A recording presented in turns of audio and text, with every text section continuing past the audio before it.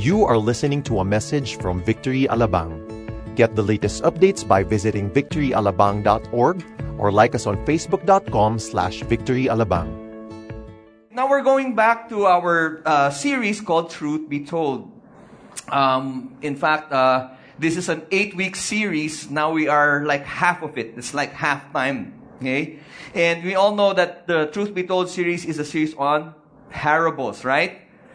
So if you remember it right, let me just refresh you. What is a parable? A parable really is a simple story used to illustrate a moral or spiritual lesson as told by Jesus in the Gospels. When you take the word parable, it literally means cast alongside something else.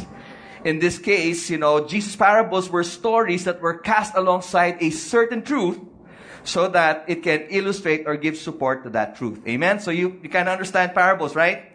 It's not exactly the story, but it helps a certain truth. So remember that, okay? In week 1, we've studied actually the parable of the sower. And most of you heard that. And week 2, we have the parable of the mustard seed. Okay?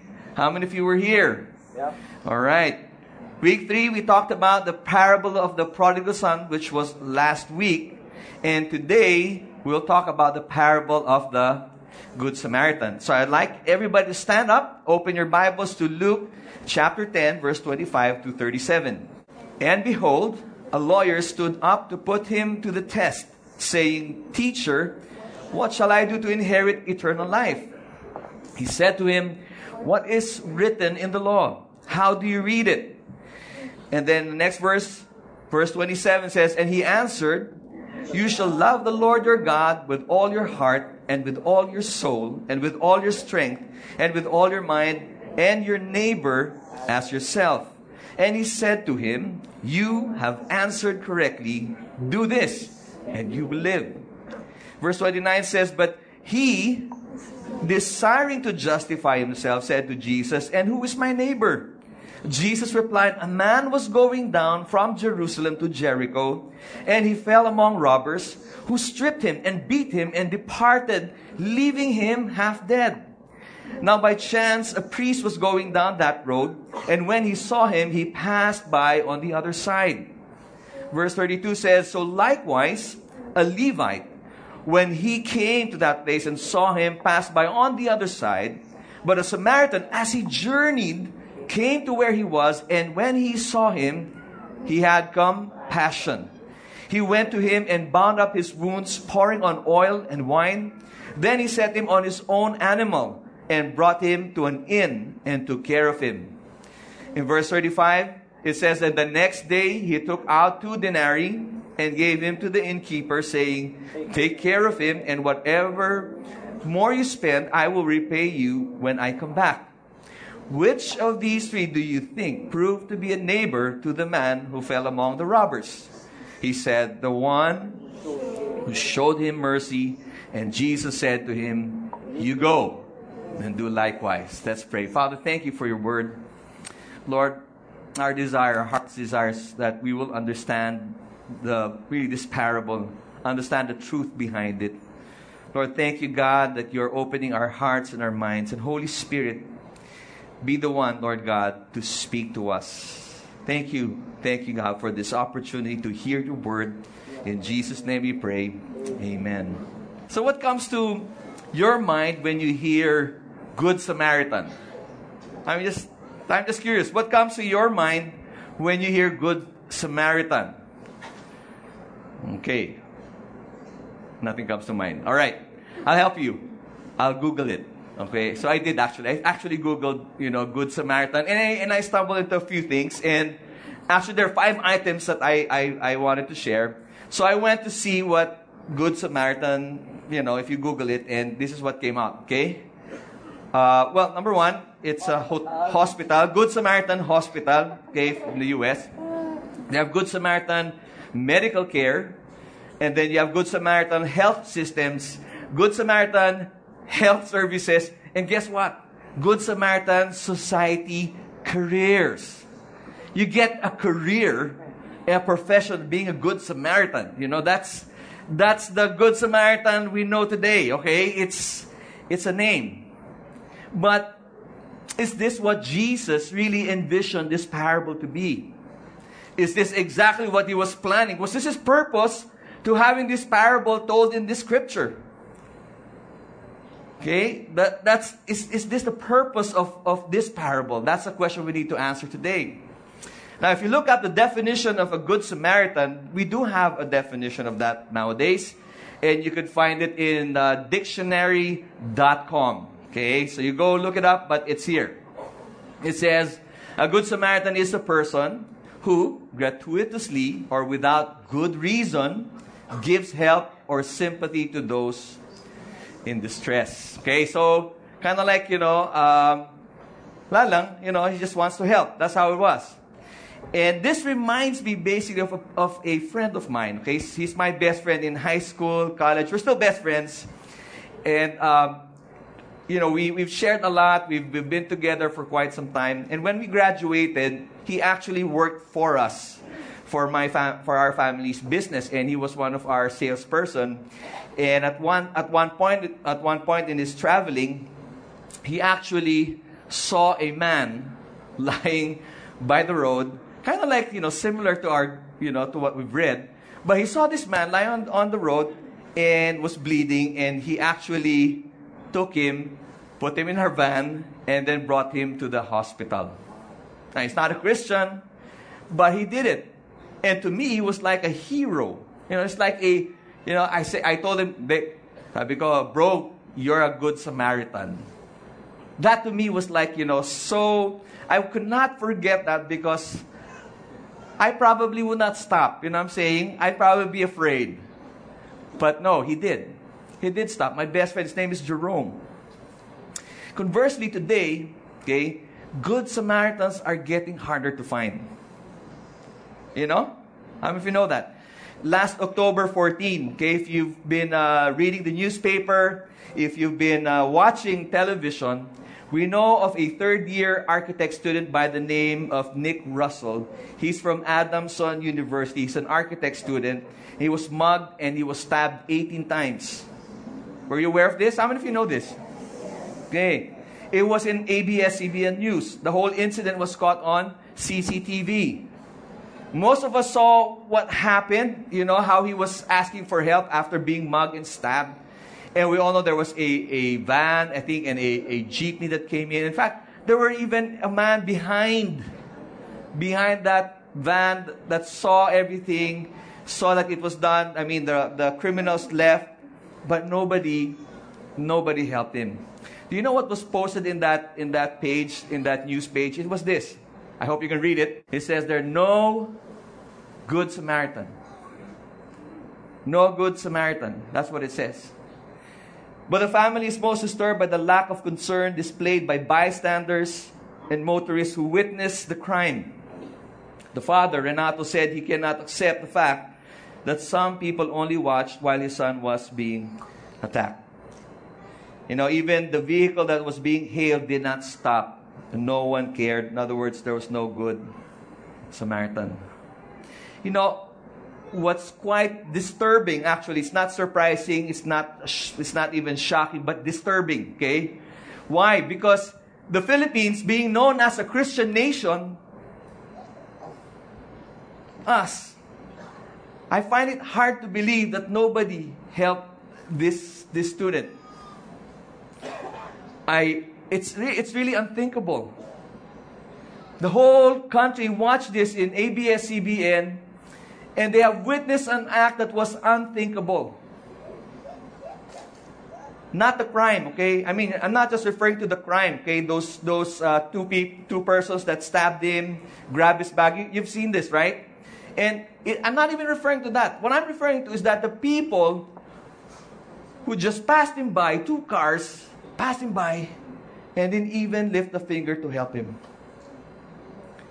Now that is unthinkable for me. You know what it is? It's this. It's called unchristian. Why? Why is it called unchristian? Many people would say that's unchristian-like. You all remember this? Unchristian-like. Why? Because Christians all over the world have always been doing acts of kindness. doing acts of charity, helping other people. If you look at the history of the many institutions we have today, like the hospitals, do you realize that the hospitals, they were started by Christians? Our universities, the things that, how many of you go to school? I mean, how many of you have gone to school? Everybody, right? Schools, if you look at the history, Christians established schools, hospitals. And you know what? You'll be shocked, okay? Business was established by Christians to help the community.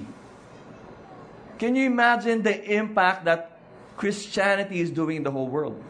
There is a book, I don't know if you've read this, but it says, what if Jesus was not born? Then Christianity will not be here, right, as we speak. But throughout the course of human history, Christianity has changed this world. Amen. Praise God. Praise God. There's no slavery today because of Christianity. Right. And the thing is, it is a shocker for us as a nation to see this happen. Where are the Good Samaritans? Are they really few? You see, being a Christian, this is part of who we are. We help people. Amen. Yep. We help people. That's what we do. It's part of us. It's our nature. There is a principle of what we call belief and behavior. Okay, and it simply states this: how we behave is determined by what we believe. Let me repeat that. How we behave is determined by what we believe. So if you believe that you are a good person, then you will behave like a good person, right? Yes. Right? Are you still here? Yeah. Parang galit kayo sa akin. Okay. All right. And vice versa. If you believe that you are a bad person, then you'll behave like a bad person. But if you believe in Jesus Christ, then you behave like Jesus. In other words, if we call ourselves Christians, then we ought to be like Christ. See, the context of Luke chapter 10 really illustrates who we are as Christian believers. The whole chapter. I'm not just talking about the parable that we've just read, but the whole chapter 10 illustrates who we are as Christian believers. If you look at chapter 10, the first few verses there talks about Jesus sending out 72 of His disciples. What was that all about? It was about us, believers, Christian believers, representing Jesus and preaching the gospel. That's who we are. That's who we are as Christians. That's what we believe. Secondly, in this chapter, we're talking about being a neighbor, which we've just read. And thirdly, at the end of chapter 10, we're going to look at also, you're going to see that Martha, it's a story of Martha and Mary. It's about worship.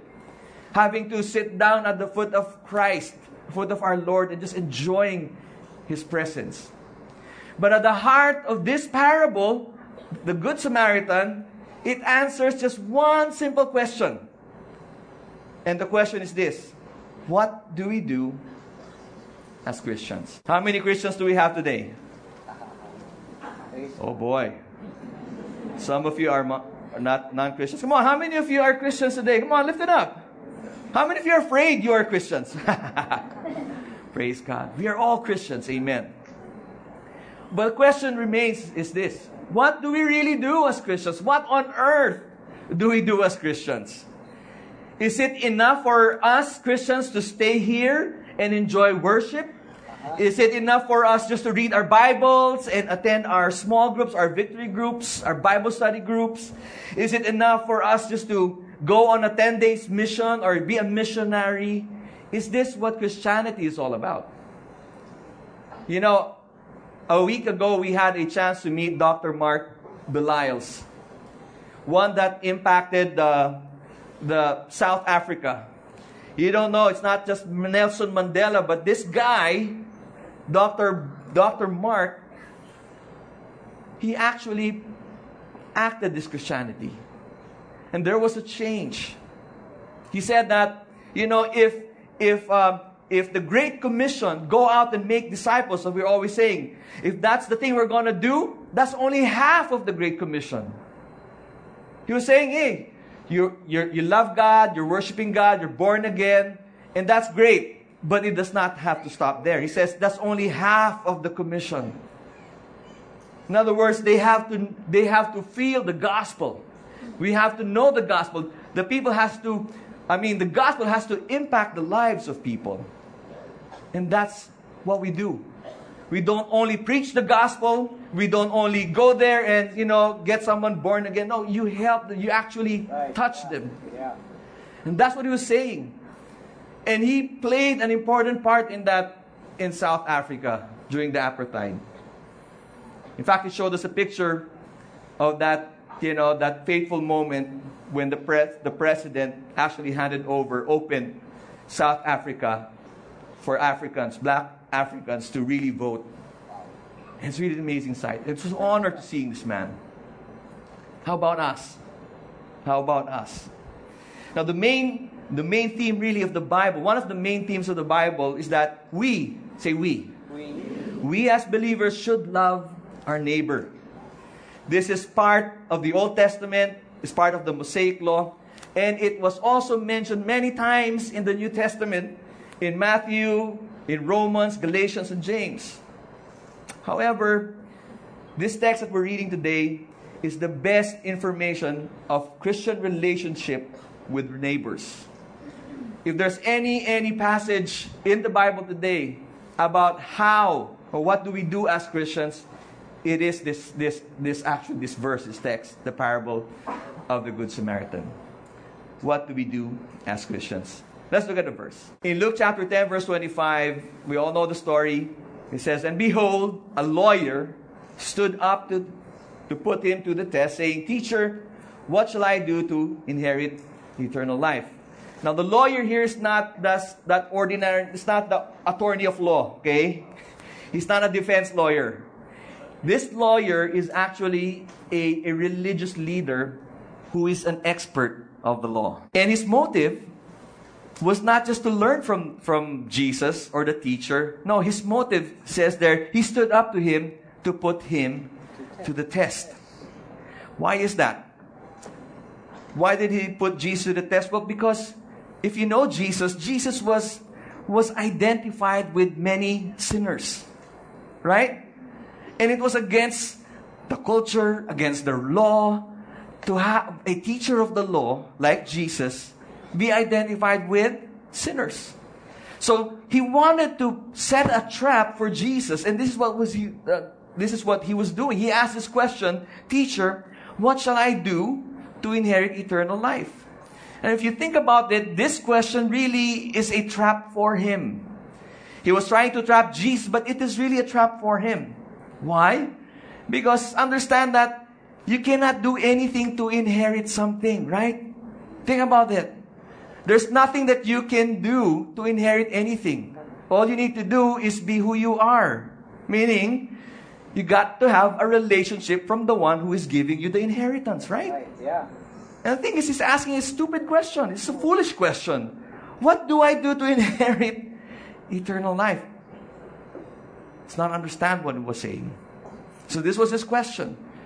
Really, it's about this relationship with the one giving the inheritance. Amen. So the lawyer was asking from a wrong heart, a wrong perspective. And guess what? Jesus answered. The answer we know today really is about eternity, right? When we talk about eternal life, it can only come from who? Jesus. We all know today. But he didn't know way back then. But Jesus answers him by asking another question. There's a lyric to a song, if I could remember, "Question me and answer, and I will answer you with a question." Well, something like that. Kind of like what Jesus did. Question, I'll answer you with a question. It's kind of smart and brilliant. You don't really answer the question, but you question the answer. Or answer the question, whichever case may be. Or are you confused? I am. All right. Okay, next verse. He said to him, what is written in the law? How do you read it? And Jesus answers him with this question. Now, there can only be two things that can happen with regards to this question. Either the lawyer will read and recite the whole body of the Mosaic law, which is over 600 plus laws. Okay? In fact, it will take him the whole week just to read it and recite it. The whole week to recite this. Or he can give a summary of the law. Now, the reality that Jesus was doing is that he was actually trying to lead the lawyer, okay, by asking this question: what was really written, and how do you understand what was written? So let's see in verse 27, he says, and he answered, this famous verse, we all know this, right? You shall love the Lord your God with all your heart and with all your soul and with all your strength and with all your mind, and your neighbor as yourself. This is what we know, or what is known to us as the first and the greatest commandment that God gave humanity, right? I always actually share this with the people I'm discipling or mentoring or coaching. I said, why make your life as a Christian complicated? There's only two things. Everybody say two things. Two things. Yeah. You want to make your life simple as a Christian? Only two things. Love God, love people. That's as simple as that. Jesus was leading him to answer this way because it's never really about you doing something to inherit eternal life. You can't. The purpose of this law is not just to know that the law, it's not just to know the law, but to know who gave the law. That was Jesus' purpose in drawing this man to answer this way. And simply put, it is to love God and love your neighbor as yourself. Now, here's the thing. You all know about parables, right? The truth. This is the truth. This is where the parable is really hinged on. It is in the greatest commandment that God gave. This is it. This is why Jesus put this parable. It's about loving God and loving your neighbor as yourself. And we all know the truth that eternal life will really depend on you having that relationship with Jesus Christ. And guess what Jesus answers him? Okay? And the answer of Jesus was simple but very hard to do. Look at this. In verse 28, he says, you have answered correctly. Do this, and you will live. Now, Jesus beats him in his own game. The intention of this lawyer was to trap Jesus, but guess what? It backfired on him. Jesus' response was actually asking this expert of the law to look at every detail of the law, all 600 plus of them. And this is what Jesus is saying. All those 600 plus laws, you abide by them consistently, every day, throughout your lifetime, without failing. Now think about that. If you were given a set of rules and regulations today, you follow it to the letter, and you should not fail. How many of you can do that? Nobody can. That's exactly the point of Jesus. That's exactly his point. You can't.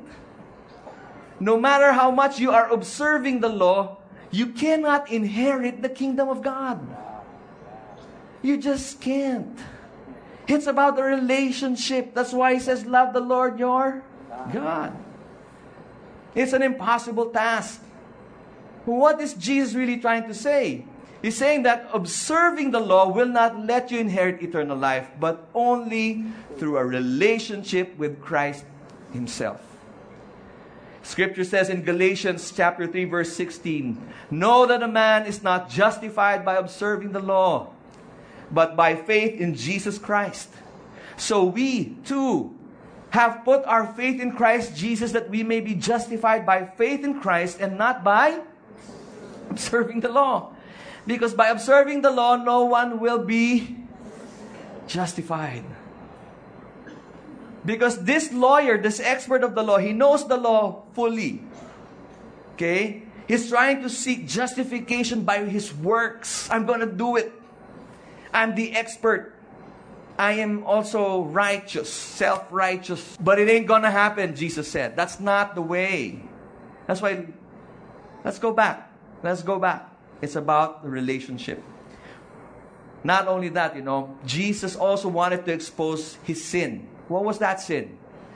Sin of, self-preservation. Sin of salvation. It was like, I can save myself. So he uses this law, the very law, to counterattack the lawyer. What happened? Of course, we all know that he got rattled. But there's something I want to share to you. In Romans chapter 3, verse 20, he says that therefore no one will be declared righteous in his sight by observing the law. Rather, through the law, we become what? Conscious of sin. That's what Jesus was saying. You need to understand that you can't do this. You cannot inherit eternal life by observing the law. You cannot justify yourself. All you need to know that you can't because you are a sinner. That's what Jesus was saying. The expert of the law may have answered correctly by giving the summary of the biblical moral code, but he didn't get it. In fact, he does not really get it. In the following verse, it says, but he, the lawyer, desiring to what? Justify himself, there he goes again, said to Jesus, and who is my neighbor? I mean, lawyer still trying to earn his way to inherit eternal life, desires to justify. You know what's the meaning of justify? Justify means to vindicate, to make it right. He wanted to defend himself. But no matter what he does, he cannot. So he countered Jesus saying, so who's my neighbor? He was expecting that, Jesus would say, your neighbor is a Jew, just like you. No. Different. In fact, Jesus then tells a story of a Samaritan. Now, Jesus didn't say that this is a parable, but it seems like it is a parable. Let's look at the story. And this is the answer of Jesus. He tells a story to answer, who is my neighbor? Jesus replied, a man was going down from Jerusalem to Jericho. You know that road from Jerusalem to Jericho, it's what we call the Pass of Blood. Why? Because that is a dangerous place where all those robbers and thieves would really come and rob you and kill you. Oh, by the way, trivia. Do you know that Alabang, how many of you are from Alabang? We've researched that many, many years back. We've discovered that Alabang came from the word abang. Abangan. And we realized that this is a trade route before, and abangan to ng mga magnanakaw at mga Actually, just not in the Bible, but I just wanted to share that. Okay. Kind of similar with this road, okay? This Pass of Blood, this Jerusalem road to Jericho. And what happened? He fell among robbers who stripped him and beat him and departed, leaving him what? Half dead. Now by chance, a priest was going down that road, and when he saw him, he passed by on the other side. So likewise, a Levite, when he came to the place and saw him, passed by on the other side. Now, the priest and the Levite, they're both, religious leaders. They were like temple workers. They were there. And both of them decided to pass the other side. It's as if they didn't see him. But the Bible says they saw, but they passed the other side. You know what's amazing about this? It's written in Levitical code, the Mosaic law, that it is their duty to help the poor and needy. But ironically, they did not help. So who helped? The Samaritan. In the coming verse, but a Samaritan. What is a Samaritan? Samaritan basically is a mixed race. Okay, if you are a Samaritan, you're tisoy, mestizo. Okay, you're half Jew and half Syrian, I guess. You're mixed blood. What happened was, in the olden days, they intermarried. When the northern and the southern kingdom, there was an intermarriage, and they actually became idolaters. So the Jewish community, the Jewish people, Israel, didn't want to do anything about this Samaritan. Samaritan, for them, they are unclean. And vice versa, the Samaritans hated also the Jews. There was bitter rivalry going there throughout the ages. Why? Because when the Jewish people would, rebuild the temple of Solomon, guess what happened? These Samaritans would come and they will offer a chicken, or a bull. They'd sacrifice animal blood and stain the foundations. And then the Jewish community were so angered about it, so they were in conflict all the time. But think about this. Jesus puts an unlikely hero, a Samaritan, an enemy of the Jewish community. They hated him with passion. So culturally, think about this. A Samaritan cannot help a Jew. And a Jew cannot help a Samaritan. Yet Jesus talks about a Samaritan who helps. What else did he do? In verse 35, it says, and the next day, he took out 2 denarii, that's about a day's wage, and gave them to the innkeeper, saying, take care of him, and whatever more you spend, I will repay when I come back. The Samaritan was moved with compassion. He acted upon his compassion by risking his life. Think about it. If you see a half-dead person on the road, it's probably the ones that committed the crime are still around. So if he helps out, then he could actually be risking his life. But it didn't matter to the Samaritan. He just saw that there was a need. Filled with compassion, he just went there, risking his life. He stopped in that dangerous road, and he went out of his way to give him physical, medical, and financial help. That's what he did. So what Jesus was trying to say in this story to the lawyer, he was saying that, do you really want to know what it really means, who is your neighbor? Or do you really want to know what it really means to love your neighbor as yourself? He talks about this Samaritan. If there's anybody in this world that you need to get a lesson from, you got to get this lesson from this Samaritan. Why? He's your enemy. You hate him. He hates you. But nonetheless, he stops. He risks his life. Offers everything. He acted on his compassion. In other words, he had real compassion. Not just the compassion, but the real compassion. You see, real compassion is not limited to who you know. It's not limited to who you know. Why? Because it is quite easy to help others you really know, right? But what if the person that you see out there is not that person that you know? Are we still willing? Do we still have that compassion? Real compassion is also not limited in our circumstance. It's not. You only help when they deserve my help. No, I don't think he's still okay. He's still breathing. He doesn't need my help. Now remember, love your neighbor as yourself. How would you want to be loved? How would you want to be treated? Do you have to wait until you're almost dead, destitute, and all gone before help would come? No, right? You would want help even now. How many of you need help today? It's exactly what the point. Real compassion is not limited on how much you can afford. I can't afford that yet. I've got to do this. I cannot. It's not who we are. It's not being Christ-like. Jesus says in Luke chapter 6, verse 27 and 32 to 36, He says, but I say to you, here, love your enemies. Do good to those who hate you. If you love those who love you, what benefit is that to you?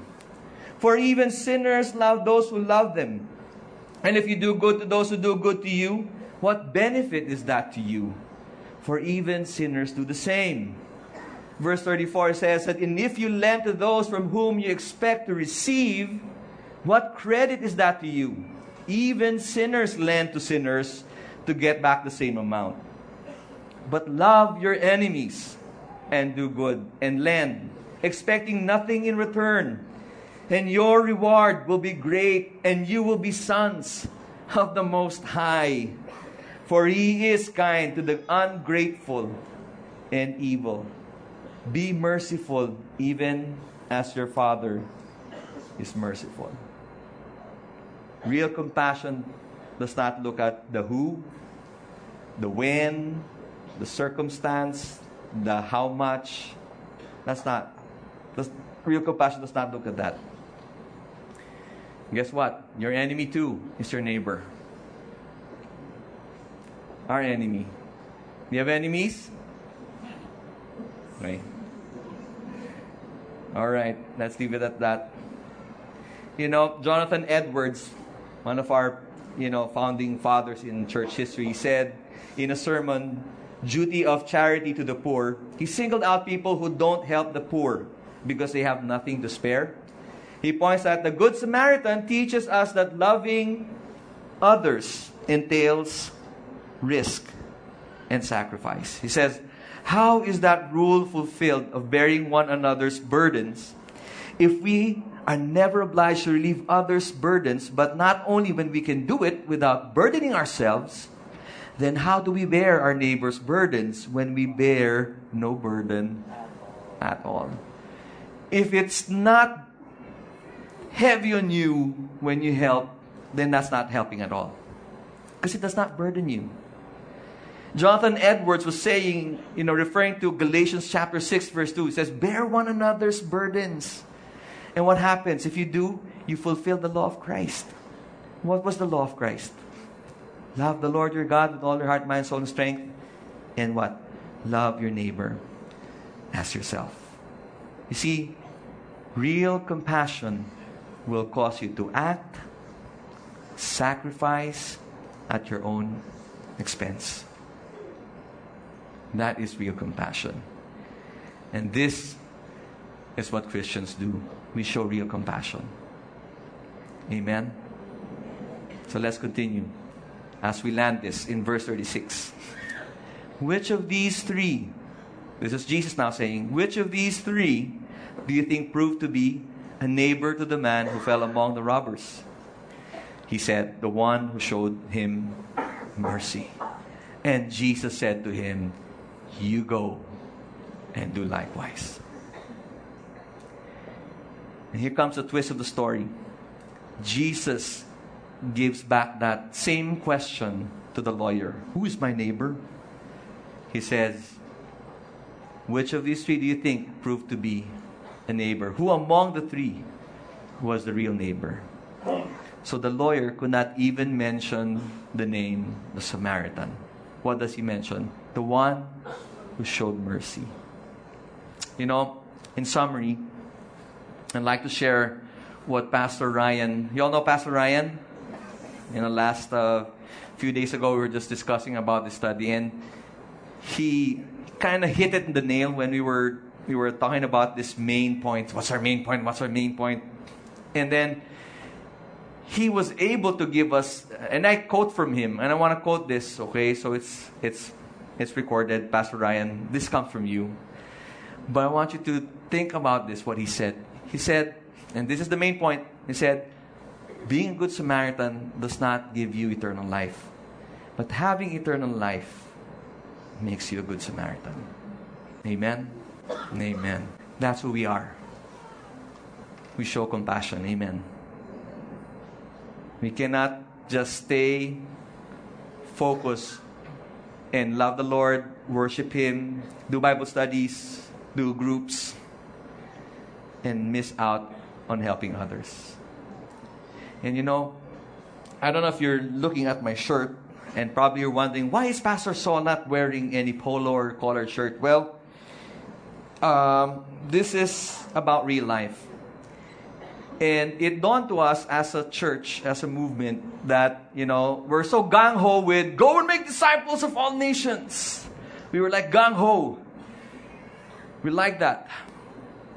But somebody spoke to us, if Victory was long gone, will the community still remember Victory? And we were stunned. And we said, oh nga no. I mean, we're here enjoying worship. We're here in this nice air-conditioned room, but yet missing half of the Great Commission. That's why we wanna share this what we're doing as a church is called Real Life. Okay, it's a foundation that helps our, not so unabled students, young students. We help them out with their school. There's a scholarship program many years back that we've decided that this is our social responsibility. Of course, we also do social responsibility, like when the typhoon hits, we're there in Yolanda, we help that. We do that. Okay, there has to be that social responsibility. We do this, okay, we do Real Life, not just to give money and support. No. That's not yet. That's only half, remember? Half is also preaching the gospel, right? Again, that's only half. They have to feel the gospel. And that's what we've been doing through this foundation called Real Life. When we started out Real Life in 2007 by Doc Joey, who's our pastor now in Brunei, to this day, we have 341 university and vocational graduates. Amen.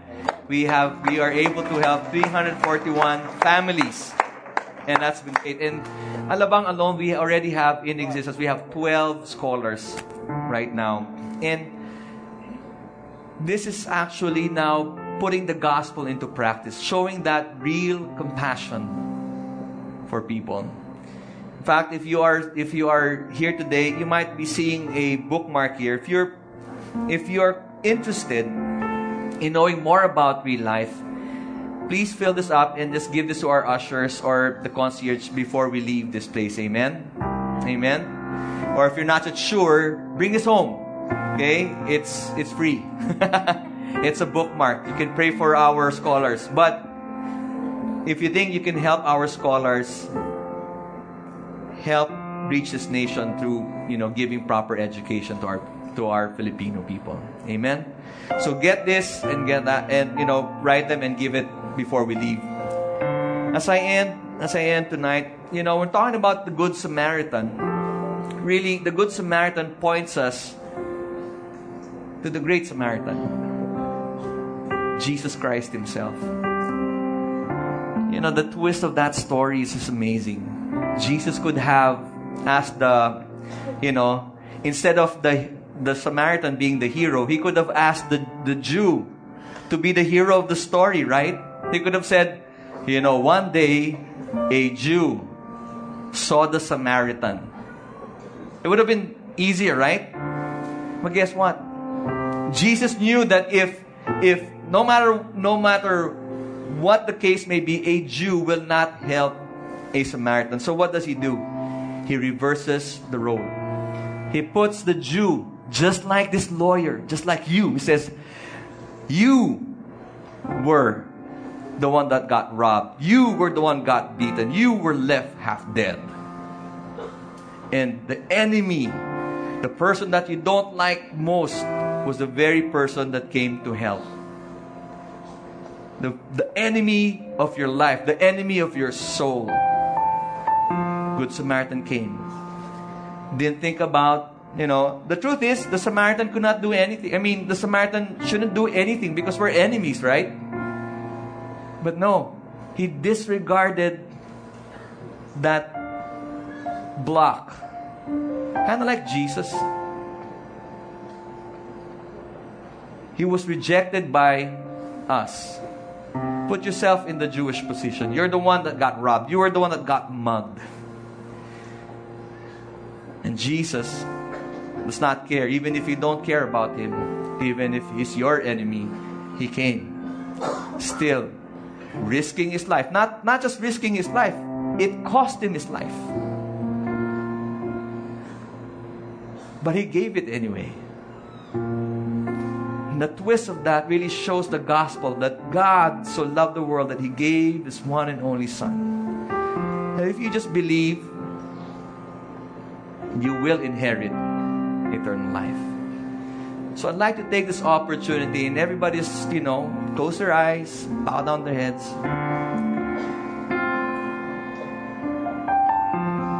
Maybe you are the guy, you are the woman that was running away from God, that was saying, God, you're my enemy, I don't like you. But yet, he decides to say, my son, my daughter, I don't care. I don't care what you've done to me. But what I care about is I want to help you. I want to mend those wounds of yours. If you've been spiritually dead, like that man, that half-dead person, let the Good Samaritan, the Great Samaritan, come to your life today. Say, Jesus, you're right. I'm going to let you help me. I'm not going to wriggle my way out this time. I'm going to ask you to come to my life and help me. If that is you, would you lift up your hand? Yes, I see those hands. Yes, lift it up. Yes, I see those hands. Anybody else? Lift them up. Lord, I want you now. Yes, thank you. Thank you, Lord God. Anybody else? Go ahead, just lift it up. Don't put it down. Lift it up. Lift it up. All right. I don't mean to embarrass you, but if you're saying, Great Samaritan, Lord Jesus, I need you now. I want you to stand and I want you to pray with me. Amen? Can you just stand slowly? Just going to give them a big hand. Come on, stand if you want to receive him right now. It's okay. There's no shame. It's okay. Yan. Praise God. Can you just come forward just a little more? Come on, just come forward. And give them a big hand. Let's just encourage them. Come on. I want to pray for you. Come on. Thank you, Lord Jesus. I want to pray for anybody. I want you to stand right now. I want you to stretch out your arms to them. And let's just pray for them. I know there's somebody else who wants that, who wants a Good Samaritan. Come on. It's time. Come on over. Come on over. Anybody else? Anybody else? Praise God. Hallelujah. Thank you, Lord. I want you to repeat this prayer after me, okay? All right. Pray this prayer with me. Say this, Heavenly Father, I come before you, a sinner, needing you, a Savior. Lord, I know that I have sinned against you and have been running away from you. Just like the Jew left half dead, I know that I am half dead. I am spiritually dead and dry. So I ask, Lord Jesus, be the Great Samaritan to come and heal me, mend my wounds, forgive me, and restore me back to what you have envisioned me to be. I confess with my mouth that Jesus is my Lord and believe in my heart that He was raised from the dead. And now I have received eternal life and forgiveness of my sin. From this day on, I will turn away from all my sin and follow you, Lord Jesus, my Good Samaritan, for the rest of my life. In Jesus' name, amen. Praise God. Hallelujah. I will just pray for you before you go. Lord, not yet. Lord, thank you for this men and women who are standing before me. Thank you, Lord God, that it's a new life, a new season for them.